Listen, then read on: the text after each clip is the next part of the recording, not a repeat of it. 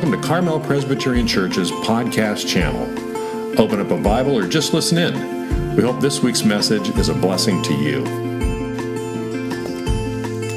Good morning, everyone.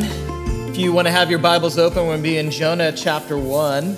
I hope you're enjoying this sermon series so far in Jonah. And if you've missed some weeks, you can check out our YouTube channel. We put everything up after we do this service each week. And you'll find all our messages there.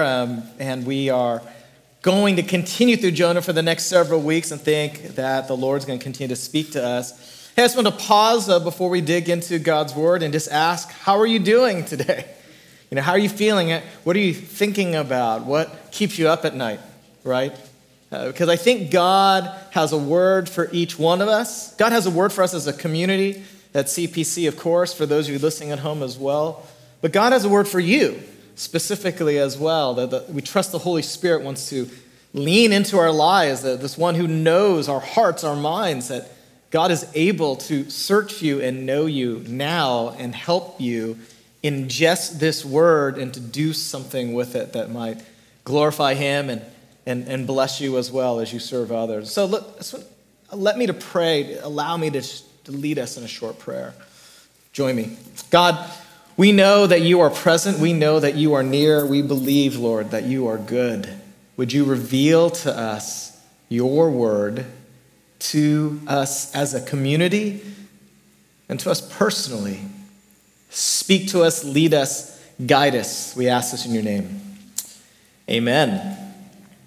Now, as we've looked at Jonah, I've made this claim before that far from it being just a short book about a man who gets swallowed by a giant fish, it's actually a masterfully crafted piece of literature. It has two distinct but parallel stories of Jonah, first and the pagan sailors, and then a second half of Jonah and the pagan city. And what we're going to see that this entire story is satirical in nature. It's the one who should be faithful is disobedient, and the ones who should be faithless are the obedient ones. We see it again and again in the story. And in fact, in Jonah 1, verses 4 through 6, to give you the context, it says the ship threatened to break up. The mariners were afraid, and each cried out to his God, "Arise, Jonah, call out to your God." This is the third time that the word arise appears in the story. God's word had called Jonah to arise and go to the pagans, go to Nineveh, go to these others who don't know my name. And so Jonah says, yes, God, I'm going to arise and go this way. That's exactly what the Bible says. He's called to arise and go to Nineveh, and he arises and goes to Joppa instead. And this is the third time where we see, and this pagan captain actually echoes the words of Yahweh God himself when he says, "Arise, Jonah." God is using a non-believer to call his own prophet to get up and to get out. Jonah refused to arise when God had called him. And so when God speaks, I will ask you today, will you get up and will you go? Or will you turn away? What is your response when God calls you to arise and follow me to a place I will show you? What will be your decision? See, when I was 16 years old, God called to me to arise. Tim, rise up out of your self-centeredness. Rise up out of your depression. Rise up. And he gave me the power to say yes, and I have never been the same since I said yes to Jesus. My life has been transformed. So friends, say yes when God calls. See, these sailors assumed that there was some divine being who had the power to stop the storm that they were in, and they were right. Now, I want to remind you, as I said a couple weeks ago, not every storm you're going through is a result of someone's specific sin. But in this case, the sailors were right. This storm was because of Jonah's specific sin. And again, the irony is that the non-believing sailors are seeking God's will more than the prophet of God, Jonah. Jonah's trying to escape God's presence, which is ridiculous, by fleeing on the sea.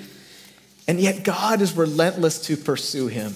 God's mercy is seen throughout this book again and again and again.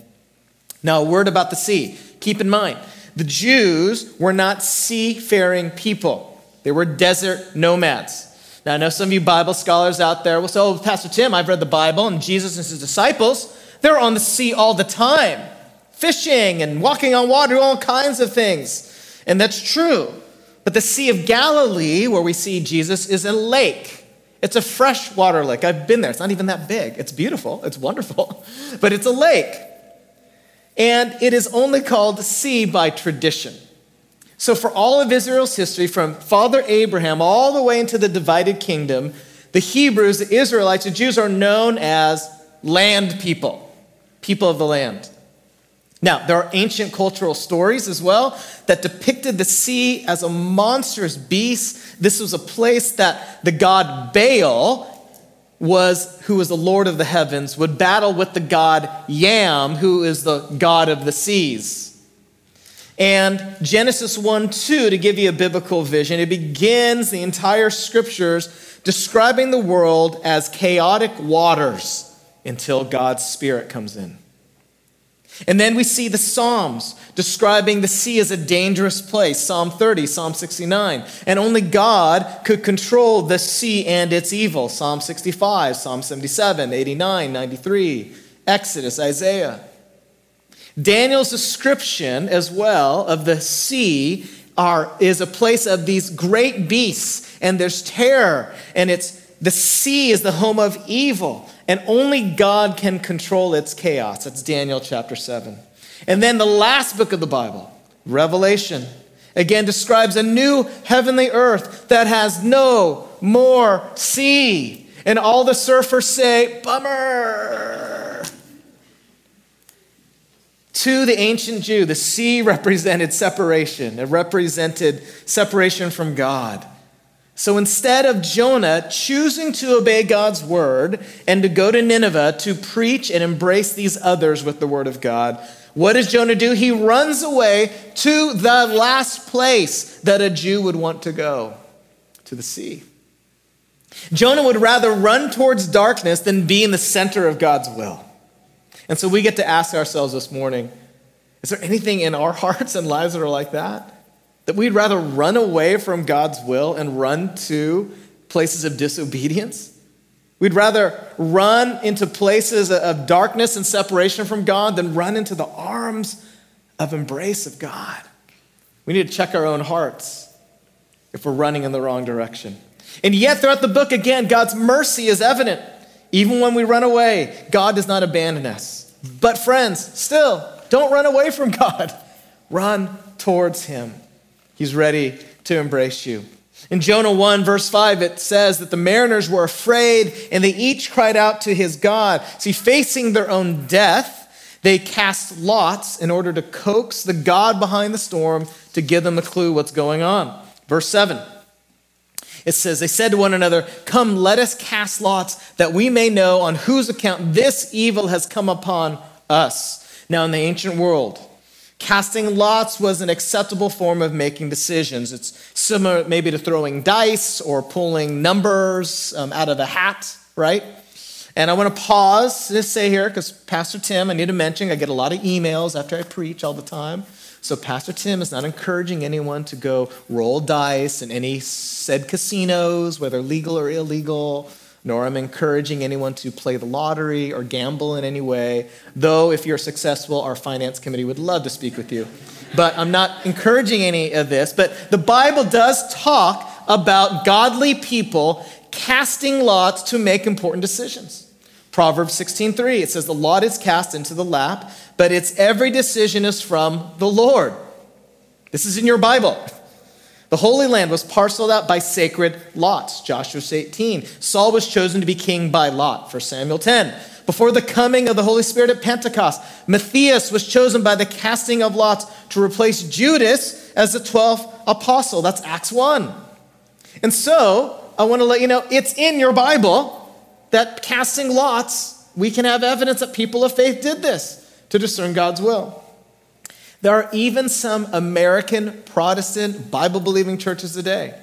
This is how they pick elders. They put names into a hat, and they mix them up, and whatever name gets pulled out, you're an elder for the next year. There are some churches that do that. We don't do that. We're Presbyterian. We got this whole process and subcommittees, and it's a very thorough thing, and then you vote on it as a covenant partner. But people do still cast lots to determine God's will. So here's what I want to say. Though there is biblical precedent for Christians today to cast lots to make important decisions, it's probable that the disappearance of the practice in casting lots in Scripture follows the coming of the Holy Spirit at Pentecost.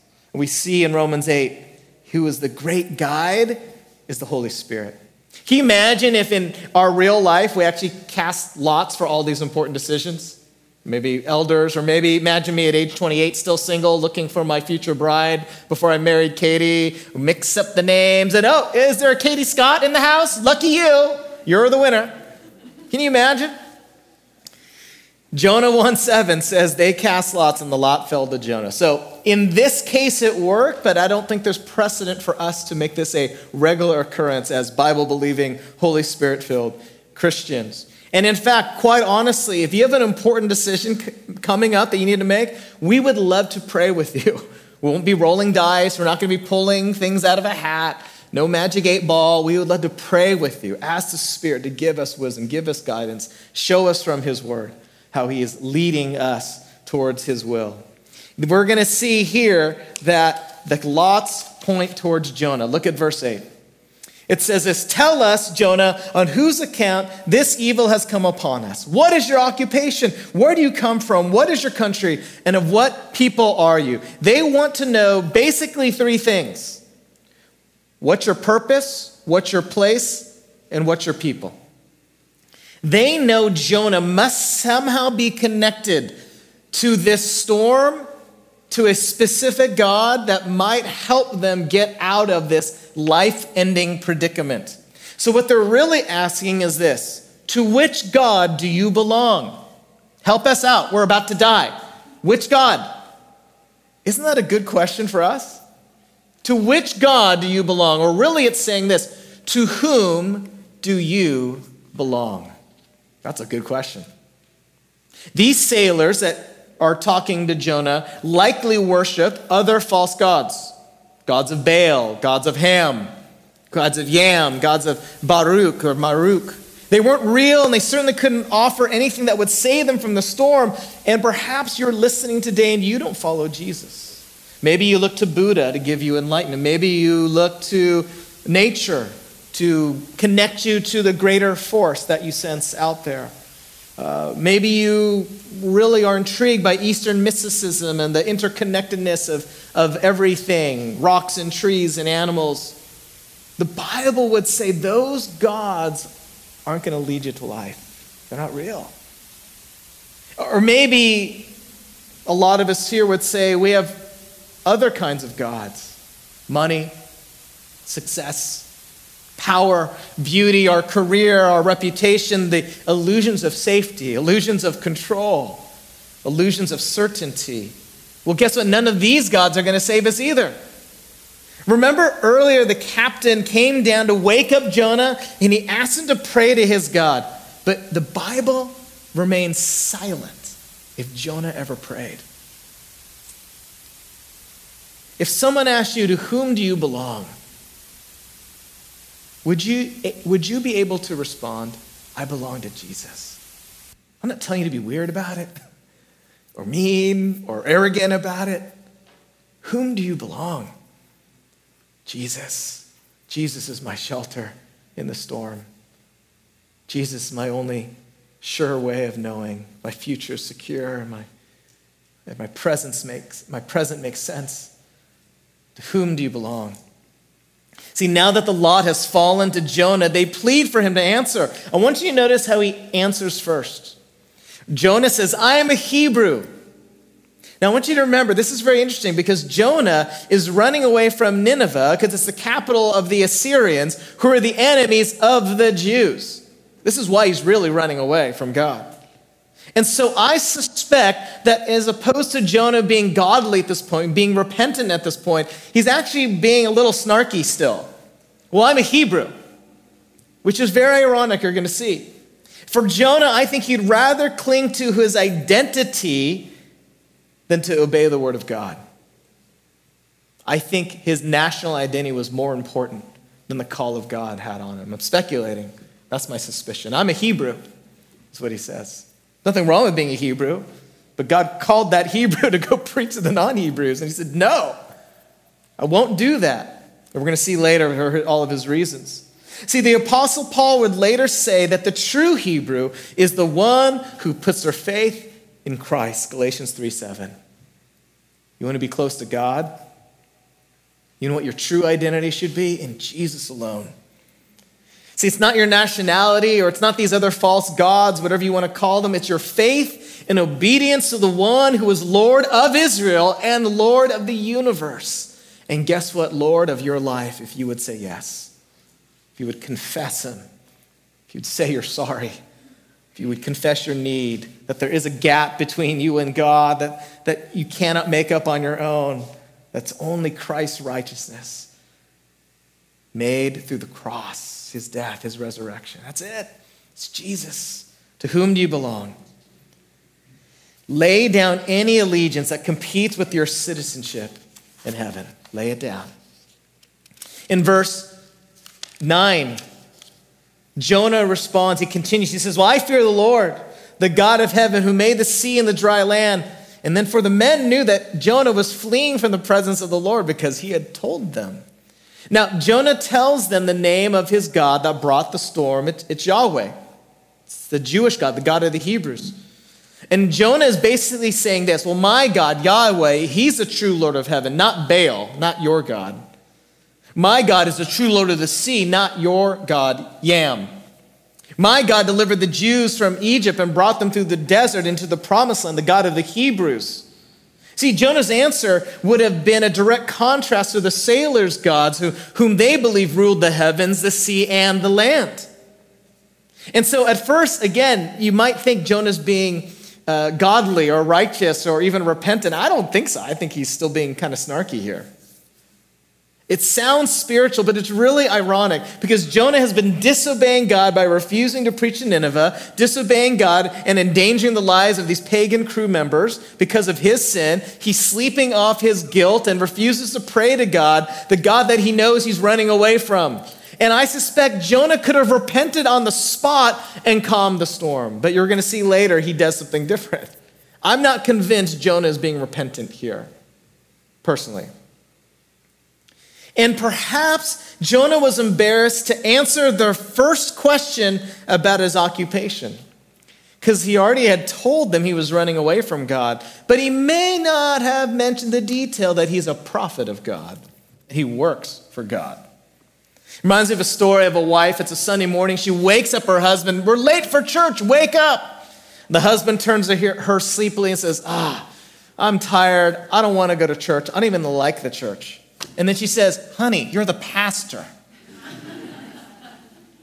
Jonah is a prophet of God. Doesn't want to wake up. He doesn't want to embrace the ones that God is pointing him to. How shameful it must have been for Jonah to admit that he was the reason why their lives were at stake, and also admit that he's on the run from his own God that he claims to serve, who is the God of the sea and God of the land and God of the heavens. See the irony here? This must have been shameful for him. So the question again comes back to us. To whom do you belong? I'm reminded of Jesus' words in Mark 8. What does it profit a man to gain the whole world and lose his soul? Lose his soul to false gods, lose his soul to religiosity without a true relationship with Jesus. To lose his soul to religious sounding words or what looks like spirituality, but it's not the Holy Spirit.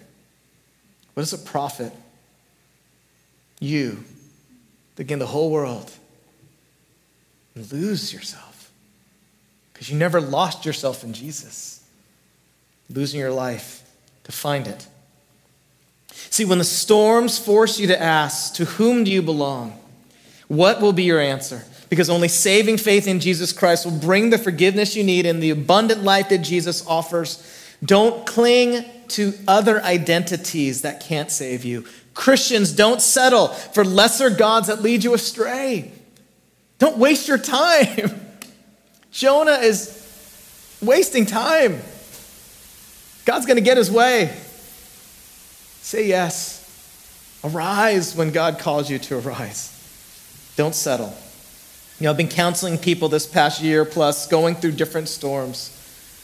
And honestly, when it comes down to it, I don't know if this is great advice, but I basically say, cling to Jesus. I don't have answers for all the good questions out there, but I'm going to keep clinging to Jesus. I believe his words. I believe he is the way, the truth, the life. Let's keep clinging to him. And guess what you're going to find? You're going to find a God who's clinging onto you. And he's got a pretty good grip. He's asking us to pay attention, to say yes. To whom do you belong? Let's say yes to Jesus. There's a second good question.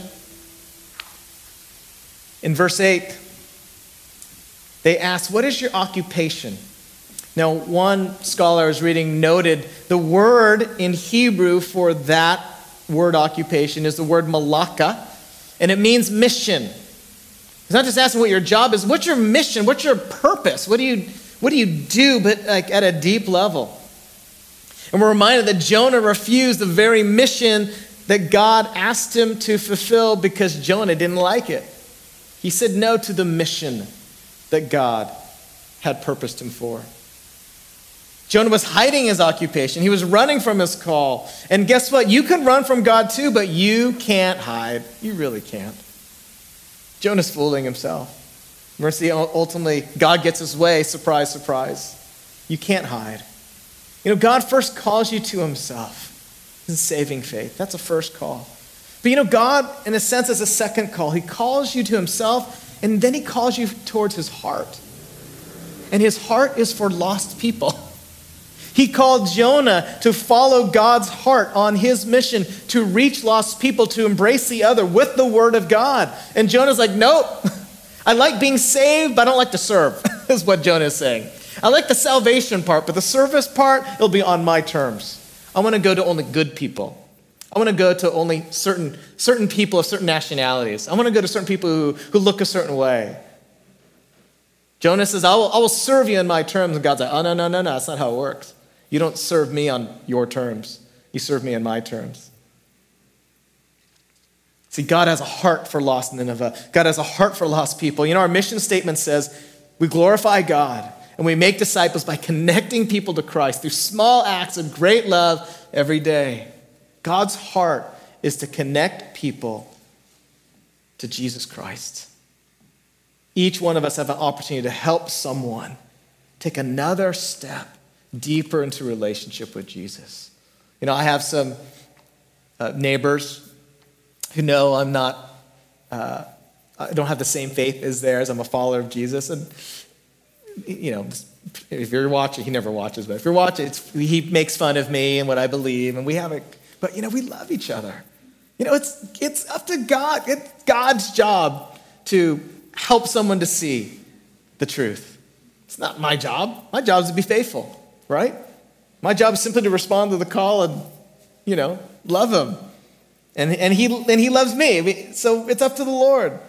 I'm not telling you to go knock on your neighbor's door today and then throw a Bible at them and then run away. Ding dong. I'm not telling you to do that. I'm telling you to be faithful, though. I'm telling you to be creative, be loving. Yes, God has called you to himself, and he calls you to his heart. And his heart is for those who are not yet connected to Christ in a saving way. We have an occupation, we have a malaka, we have a mission, and it's to go and be a disciple maker. And so before we start pointing fingers at Jonah, we need to point of ourselves. Because in Matthew 28, Jesus says it clearly, your malaka, your mission is to go and make disciples of all nations. There's your job. How are you a part of that? We are ambassadors for Christ. We are called to know Jesus, and then we're called to share Jesus. You're called to saving faith in him first. There's second kind of call. You're called to serve him. And in a broad way, for us as a church at CPC, we are called to be a light to our community and to our world. But I think there's a third call. There's a third call related to all these. There's a specific personal call that God has on your life. It's not just for pastors, for people in ministry, for you. God has wired you and shaped you to live your life during your span of life in whatever place of work or whatever you're doing with your giftings and desires. He has shaped you and placed you to serve him in a specific way for his glory. I don't know what that is for you. I continue to ask God what that might be for me. I think I have an idea of some of the things he wants me to do. I think I'm living into some of those. But let me ask you, do you know what mission God has for you in this stage of your life? Because life changes, and we need to ask that question of God. Again, of God, in this stage of life, my time, my age, my giftings, these desires, God, where are you pointing me to serve you, to glorify you? Do you know what mission God has for you? I'm going to give you 4 questions to think about to help you lean into that. And I've used this all the time with different people I've prayed with, trying to find out, as a follower of Christ who's committed to serving God, what specifically might God have me do in this season? First question is, what do you love doing? God may have made you, wired you to love something. That might be from God, whatever that thing is. Second question, what are you good at? Not just what you love, but what are you good at? That God may have made you good at something that he intends to glorify himself through you using that. So, what do you love doing? What are you good at? Third important question, what's a need in the world that burdens you, that tugs at you? God may have given you that burden. Something you love, something you're good at, a burden. And we need to ask a bigger question that envelops all of this. What's most God glorifying? What would glorify God the most with something I love, something I'm good at, and a burden on my heart? See those 4 questions? I call that a personal call, or some people call it a heart call. It's not just for pastors. It's for anybody who knows Jesus. Ephesians 2, Paul says that God has prepared good works in advance for you to do. He means that corporately, but he means it individually. Every good work you do is God's idea in Jesus. This is God's work. That's a prayer, sharing the gospel, serving a cup of cold water to a little one, starting a nonprofit, leading a Bible study. You name it. If it's anything good centered around Jesus, Ephesians 2 says that was God's idea. God has other things prepared in advance for you to do. So let me ask you again, what's your mission? What's your malaka? What's your purpose? Yes, it's to know God, saving faith.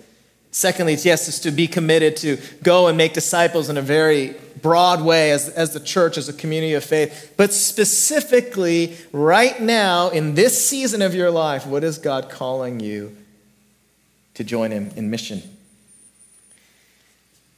At the intersection of all these answers, it can point you to a specific mission that God has for you. So I want you to be ready when God calls and to say yes. Maybe you're not running away from God, but you might be closing your ears to his call. You might have enough noise in your life that you're just hard to pay attention to what the Spirit's trying to say. Maybe God is calling you to get a little less noisy in your life. So I'm going to ask you, pray to God that you would open your heart and ears to him. And I ask you again, have you embraced the reality that you are on this earth to be on God's mission, not your own personal private mission? It's God's mission that you are to join him on. Because God first calls you to himself, and then he calls you to join on his mission. And so let's not run away like Jonah, right?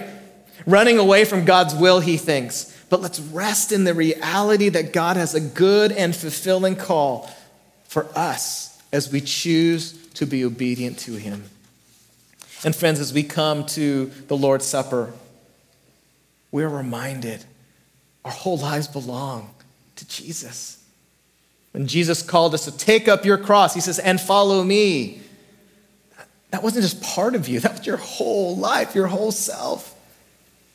And this sacrament, as we eat bread and drink from the cup reminds us whom we belong to, reminds us what our mission is.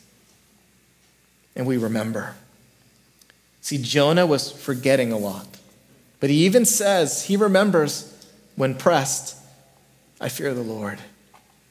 In the middle of your storm, can you remember the Lord? To fear him, to be in awe of him, and to remember the sacrifice that he has made. And may the bread and cup be the empowerment, his presence. Remember, God is with us through every storm. I know to whom I belong. And Lord, I will seek to be on your mission, not my own personal mission. See, when you put your faith in a God who never sleeps, guess what? You can sleep peacefully. So let's ask again, what keeps you awake at night? Have you forgotten to whom you belong? Let's spend time remembering the presence of the Lord as we come to the table. See, the great King and Creator is here, the one who has embraced you with his mercy and grace. And the Apostle Paul reminds us with a very story of Jesus. He says, on the night that Jesus was betrayed, Jesus took bread, he blessed it, he broke it, and he gave it, saying, this is my body given for you. Take this and eat this in remembrance of me. Would you get your bread and cup out right now? And let's hold that bread together as we think about the Lord Jesus, our true King. He's coming back. He's going to take us home. New bodies, new life, new heavens, new earth. But until that day, we keep remembering to whom we belong. We keep remembering our mission is to keep glorifying him. Let's eat this bread together, remembering King Jesus.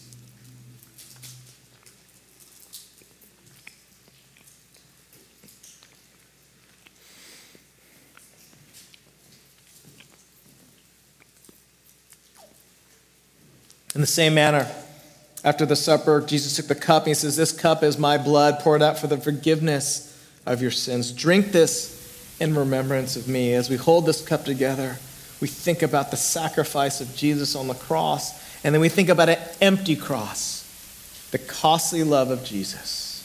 It's empty because he rose from the dead and he's coming back again. Let's drink this, remembering the blood of Jesus, forgiveness of sins.